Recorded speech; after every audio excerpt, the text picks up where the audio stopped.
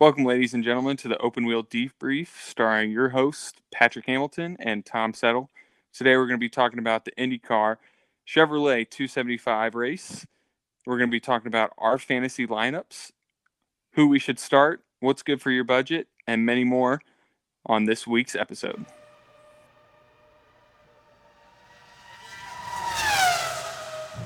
Lit.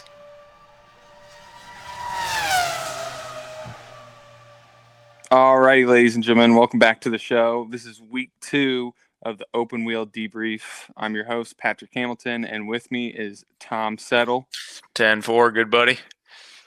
We're here to start off the week. Again, just another week without actual racing happening. Very, very sad that we only get virtual racing. And really, we are itching for actual racing content. We are itching. So today we're going to start off the podcast. We're going to talk about things we saw this week in racing. We're going to move into reviewing the IndyCar race that happened this weekend. And finally, we're going to wrap it up with our fantasy teams. Tom and I have not revealed it to each other. This is going to be the first time we're going to be talking about it openly. We're going to talk about what we think are the right moves, wrong moves, why Tom's an idiot, why I'm right. We're going to get right into it. And we're going to talk about what I saw this week in racing when I thought was a huge deal. And, of course, the big news of yesterday, we had Sir Sterling Moss passing away, a true racing legend, and our condolences to his family and loved ones. Again, an F1 champion, knighted by the Queen of England, a legend in the racing industry. He sure will be missed. R.I.P. to the Hall of Famer. Again, what really brought F1 to the map as far as it being a European driving sport. You look at some of the old videos that have been posted this week and you just realize how far F1 has come as far as technology in the F1 racing world. But you got to appreciate some old timer getting in the car with his face as open as could be, putting his life at risk every single weekend going out there to race. So moving on to a more lighthearted topic, I don't know, Tom, what did you see this week in the racing world? Well, I think outside of the races themselves, the internet was took by storm by our good friend, no longer friend, Kyle Larson of the NASCAR series, which... No longer a friend of the podcast. Never invited on the podcast at all. We are very anti-racist drivers. Anti-Kyle Larson. If anyone hadn't seen the video or the audio clip on Newgarden's stream, they were racing a NASCAR series, and Mr. Lawson was talking openly in the driver chat and dropped the hard R on the entire field. Very hard N-bomb. Yeah, and uncomfortable to say the least. And action was taken very quickly. I think within an hour, all of his sponsors dropped him. Team dropped him, cut from pay. NASCAR suspended him indefinitely. So just like that, ladies and gentlemen, one word can end your entire career, virtual or real life. So keep that in mind. But let it be known, Open Wheel Debrief is anti-Kyle Larson. We are very anti-Kyle Larson. We are very anti-racist on this podcast. And really, it's quite funny. Virtual racing has not proven friendly to some of the NASCAR racers over these past couple of weeks. Of course, you got this Kyle Larson, again, never invited back on this podcast ever again. And you also had Bubba Wallace rage quitting during a virtual race and getting dropped by all of his sponsors as well. So all in all, virtual racing been a very bad thing for NASCAR drivers. Yeah, rage quitting is real. Absolutely. These guys, no longer can take it to their opponent in the car next to them. They're shutting off their sim and banging the wall.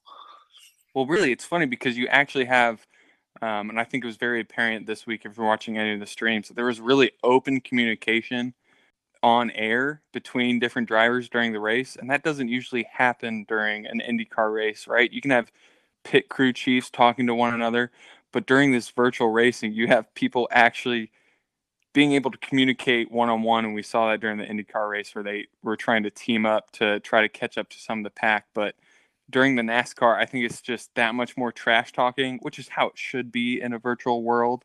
But some people need to rage quit. Some people need to use inappropriate language that can cost them their whole entire career. But again, not healthy, this virtual racing for NASCAR's image. No, not at all. The internet's always there, and the internet's going to eat up whatever they can get. And trust me, this is content outside of the racing scene. So you hate to see it, you love to see it. So So all right, let's go ahead and transition into our IndyCar 275 racing review. The Chevrolet 275 came off to a incredibly hot start with the opening first lap. It was, again, one of those awkward virtual racing like starts. It's about as awkward as you could have asked for. yeah, definitely. And I don't think they're getting any better at that, but a hot start to say the least. I think we got about 3 car lengths past the start finish line.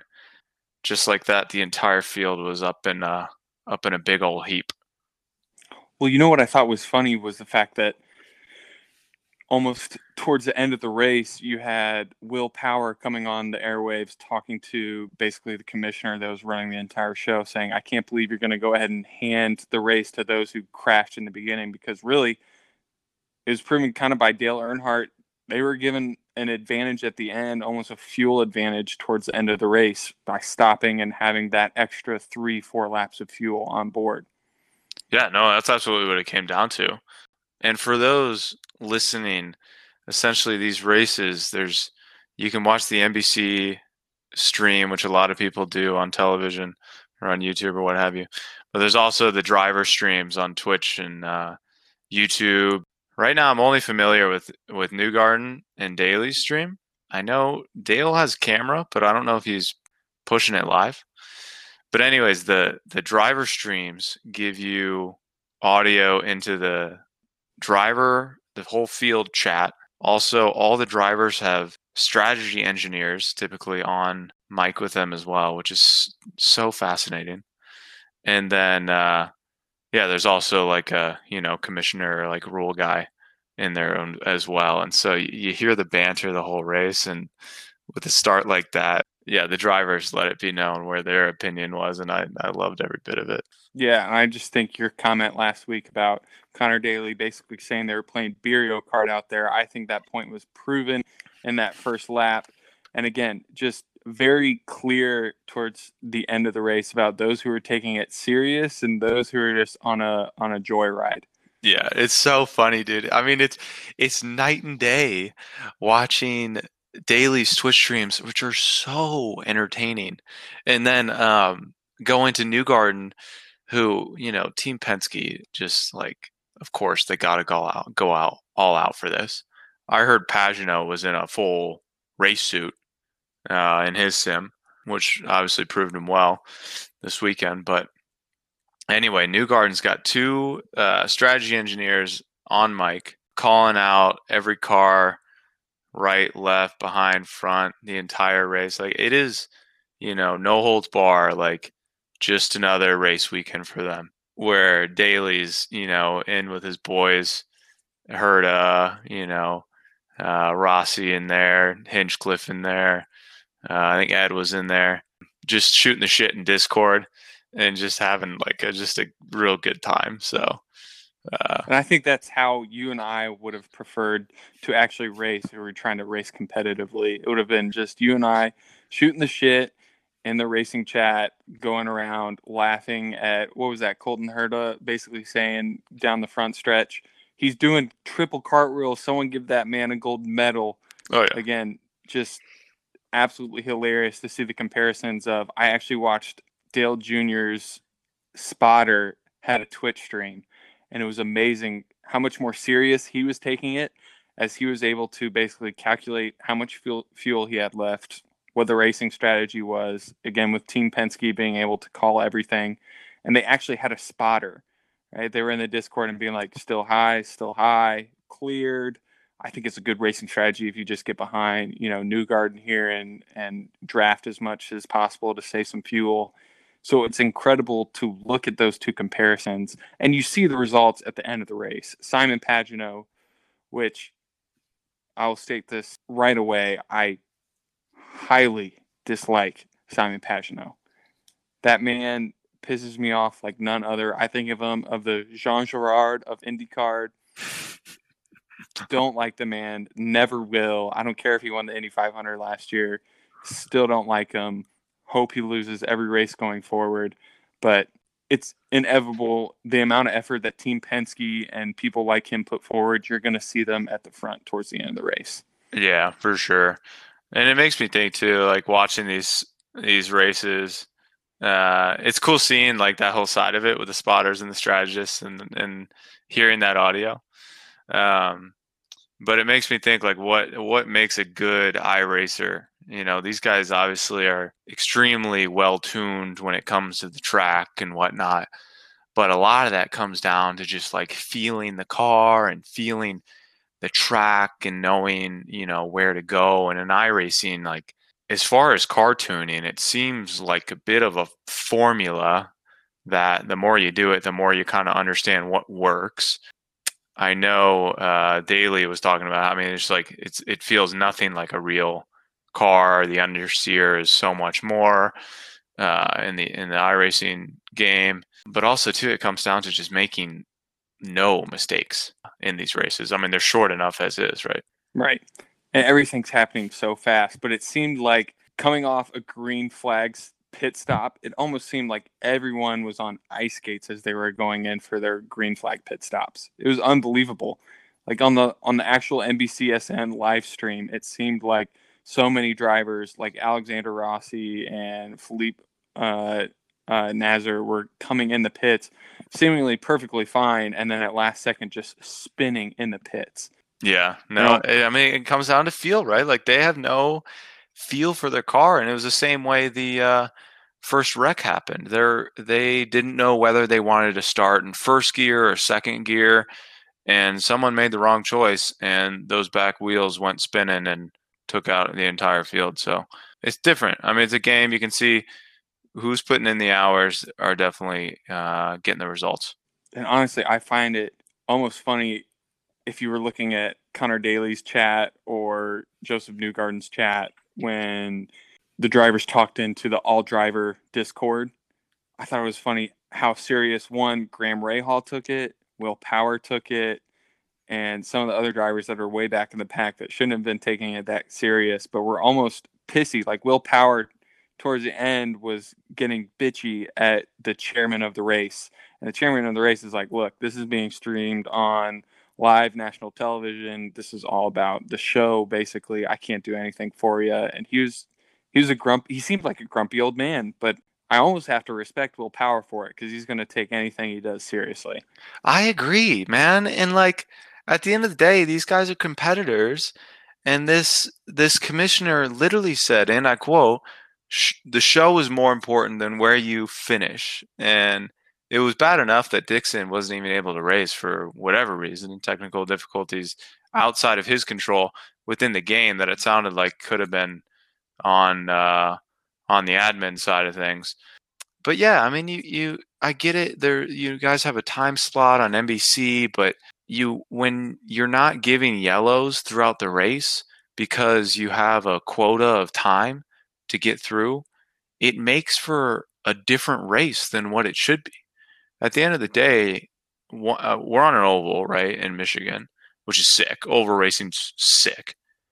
And the race wasn't like it was expected to be because this wreck ended up splitting up the entire field after the restart, and guys were finishing two laps. Like there were small packs across the entire track where yellows could have been put in place, and that could have been brought back together. And essentially, that's what the drivers were a little pissy about.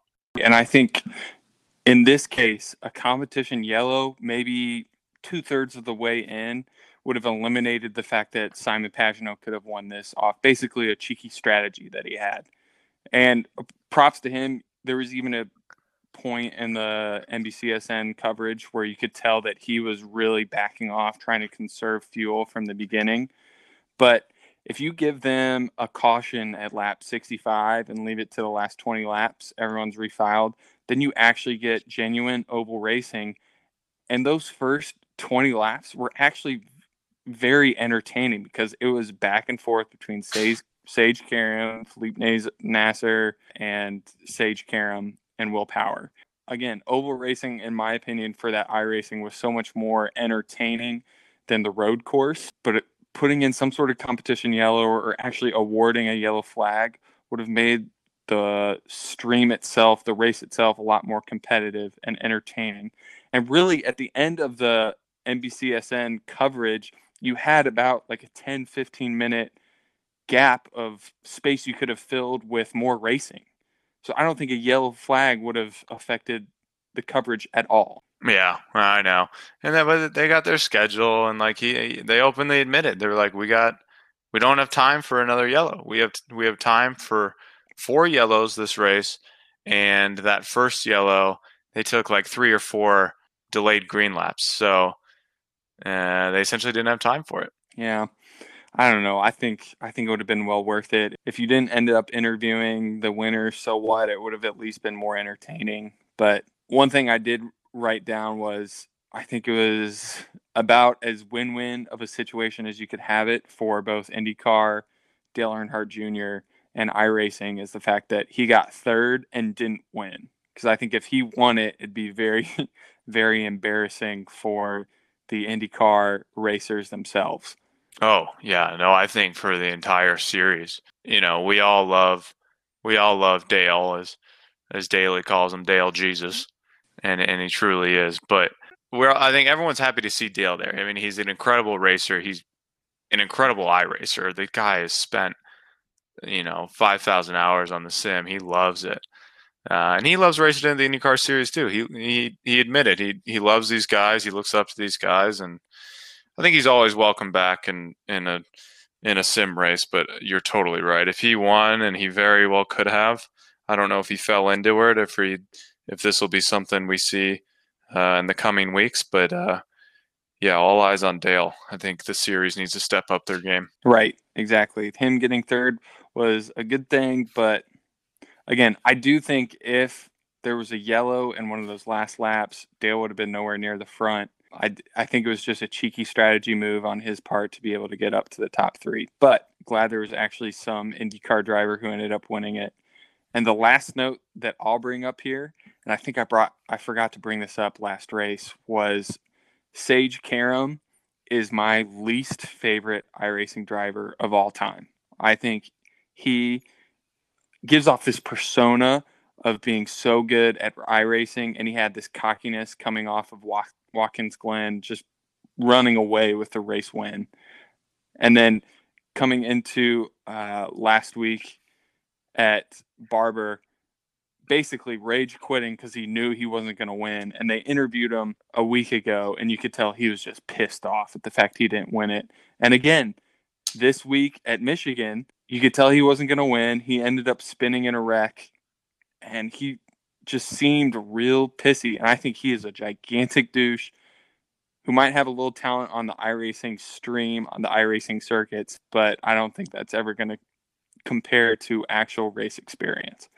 Yeah, And no, that's just me being a Karam hater. That's just me hating on him right here. I agree. He's shown he's a hothead. I think we all kind of knew he was a hothead, but I've seen it in practices too. He was talking shit, like mad shit to TK for bumping him or whatever, and he's cussing him out. And I'm like, man, this Tony cannot. I mean, come on. Right. TK, Uh, one of the most respected IndyCar drivers of all time. And again, this 44-year-old man trying to get onto basically a video game system and prove his worth, which hasn't gone well for him. But still, you can't get mad at TK. yeah, yeah. No, we know he was a kid in the basement throwing his controller at the TV. I mean, it's how he grew up. Overall, if we're rating this race, I would give it a 7.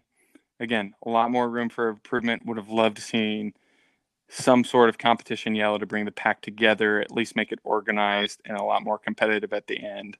But I thought the racing was a lot better at Michigan, especially in those first couple of laps. I was paying attention the entire time. It had my attention. Again, hilarious at the beginning, someone singing the national anthem. Mike Tirico giving the cue to say, "Gentlemen, start your engines." Thought that was a very nice touch, even though the dramatics after that still were very awkward for it being a virtual race. But overall, 7 out of 10. That's a grade I'm giving it. I like that. I can agree with that. Again, I can't recommend enough for people to tune into the driver streams. I'm getting pretty addicted to watching some of these streams. It's super entertaining. It's good insight, and I love hearing all the drivers bicker and whatnot. They're streaming almost daily, whether it's practice or a race or whatnot. So it's worth checking out. So, what would your overall rating of the race be? I'll give it NBC stream. I'm giving it a 6. Friend Mr. Daly, friend of the podcast. It's 8.5. 8.5. Mr. Daly, you're always welcome on the podcast. Always welcome, my friend.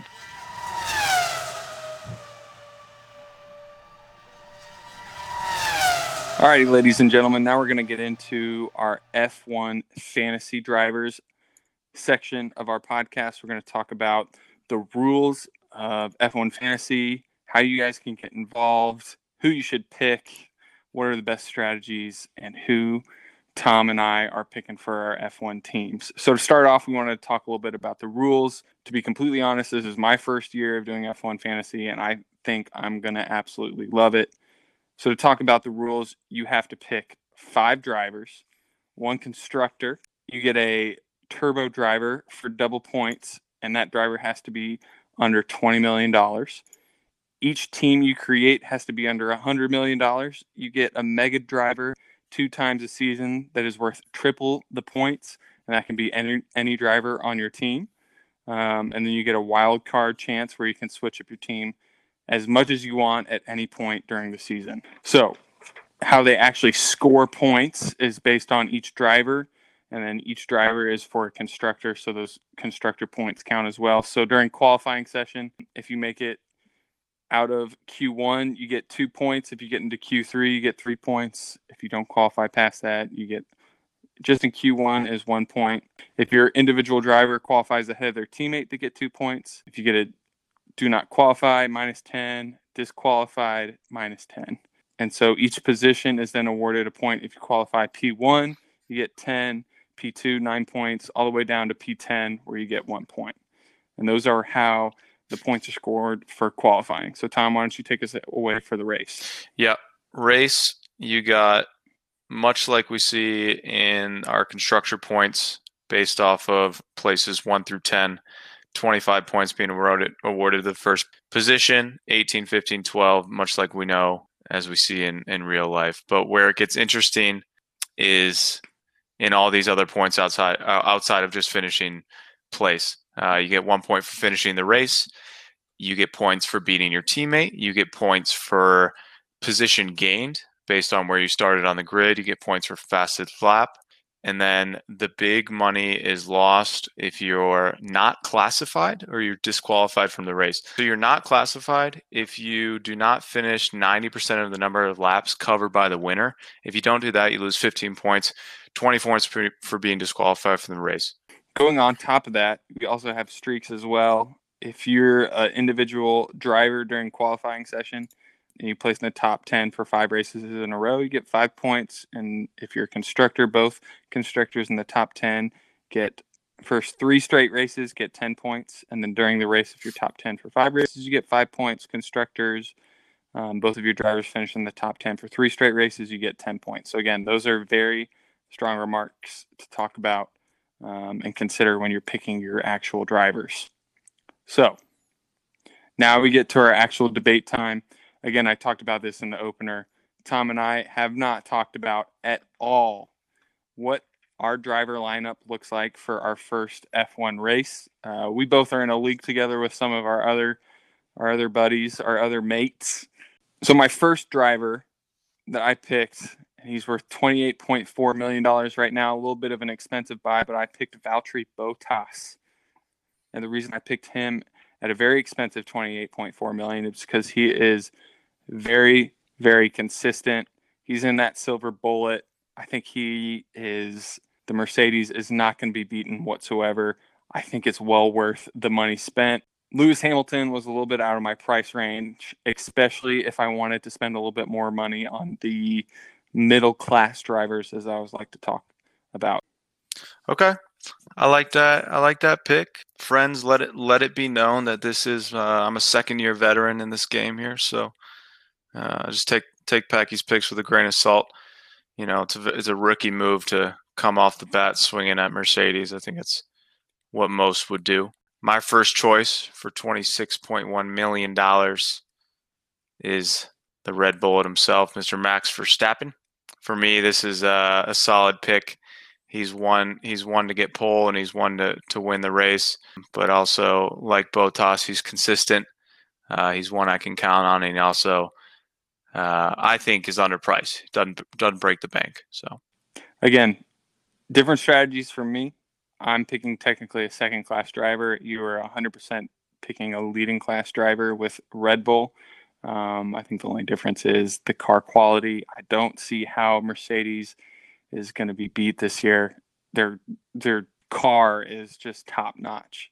But I'll go into my second most expensive driver, and Mr. Carlos Sainz at a solid $15.5 million. The dude was wildly consistent last year, and he is by far my favorite driver in the field. I'll root for him all the time. McLaren with just a solid uptrend from last year. I feel like they're going to keep it going this year.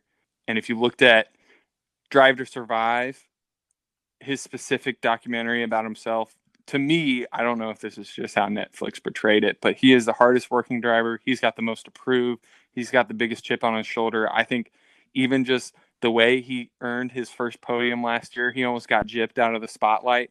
I think he's going to be just as hungry this year. He's going to be wildly competitive. I'm very excited to see how it goes. I agree. Second pick myself, Mr. Carlos Sainz.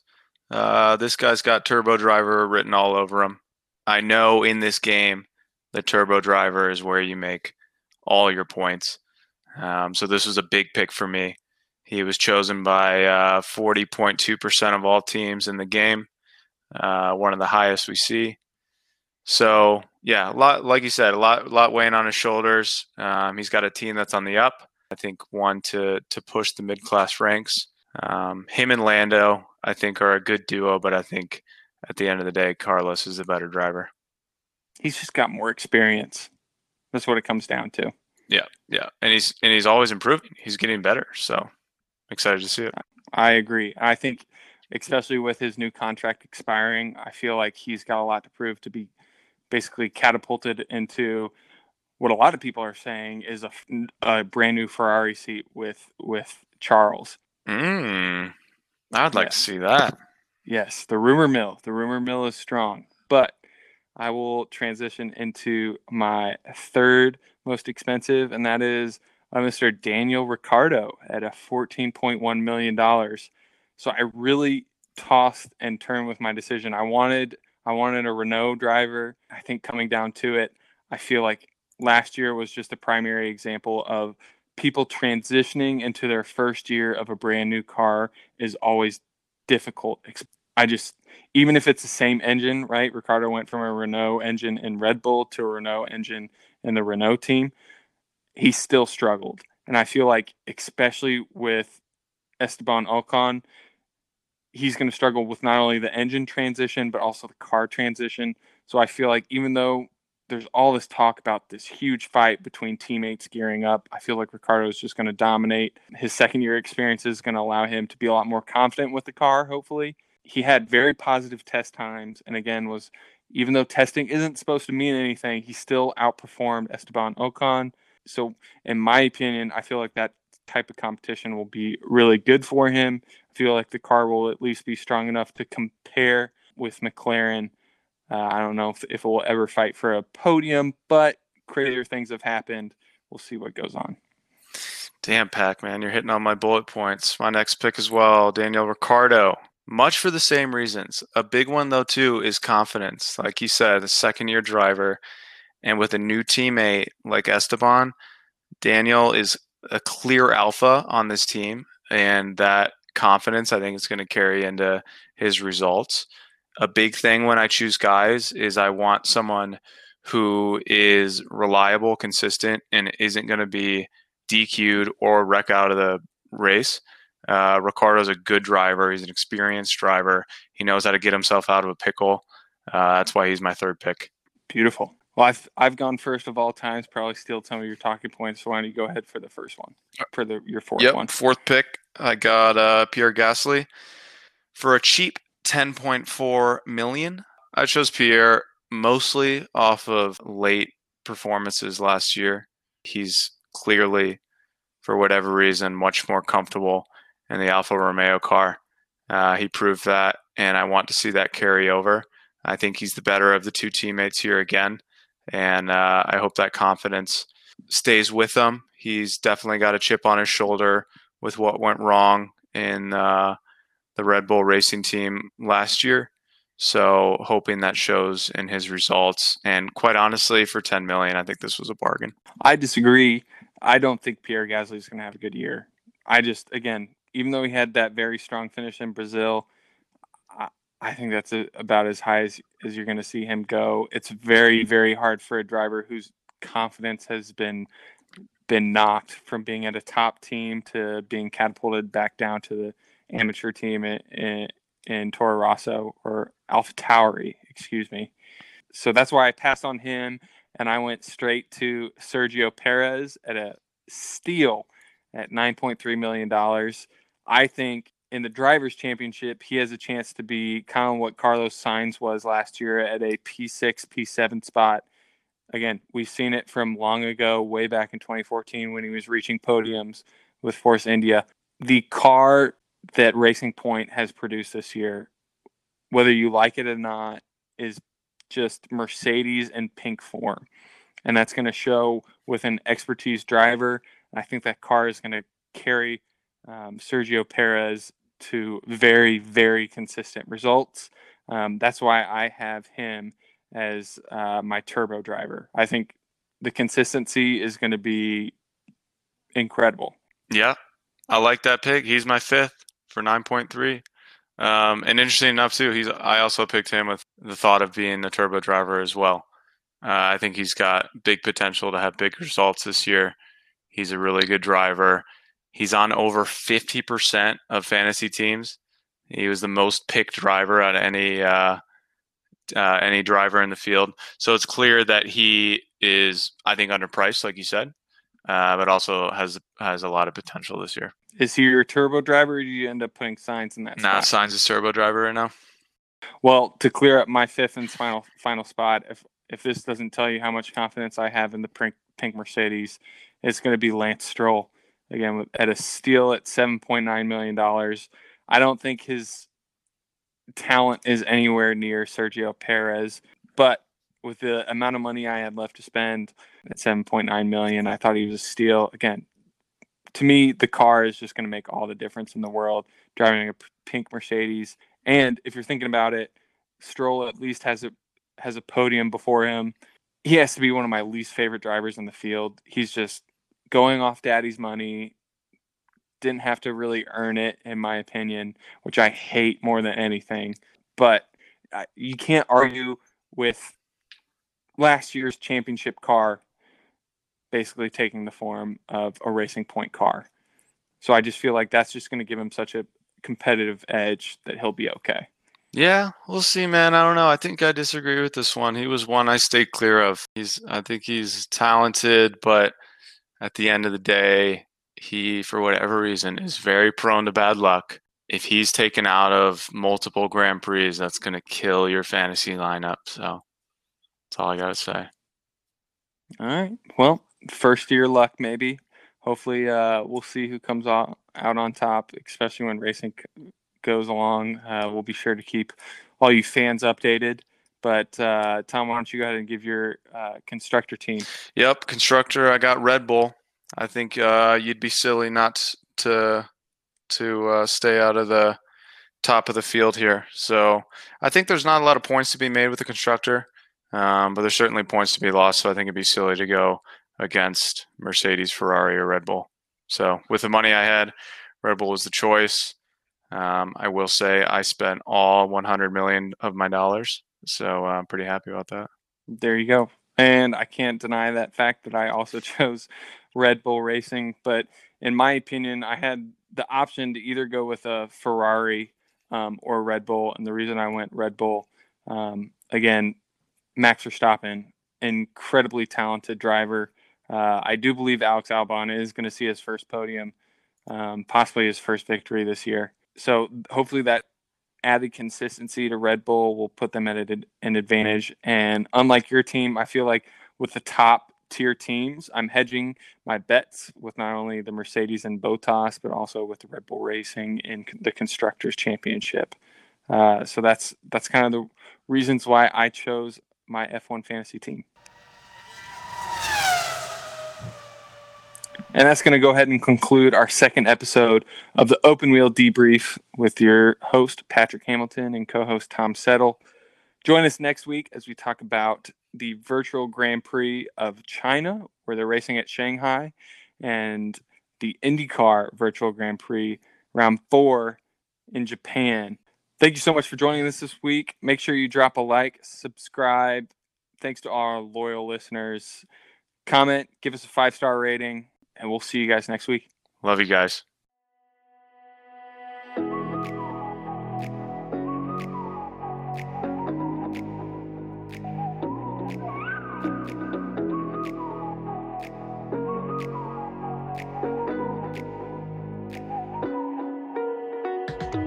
You're the night sky trying to make me see your stars, but the dark gets lonely.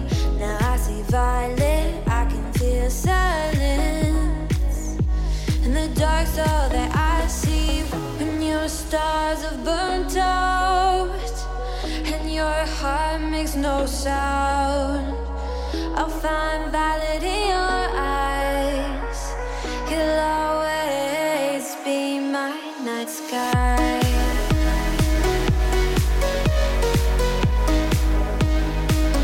That was the Open Wheel Debrief by Tom Settle and Patrick Hamilton.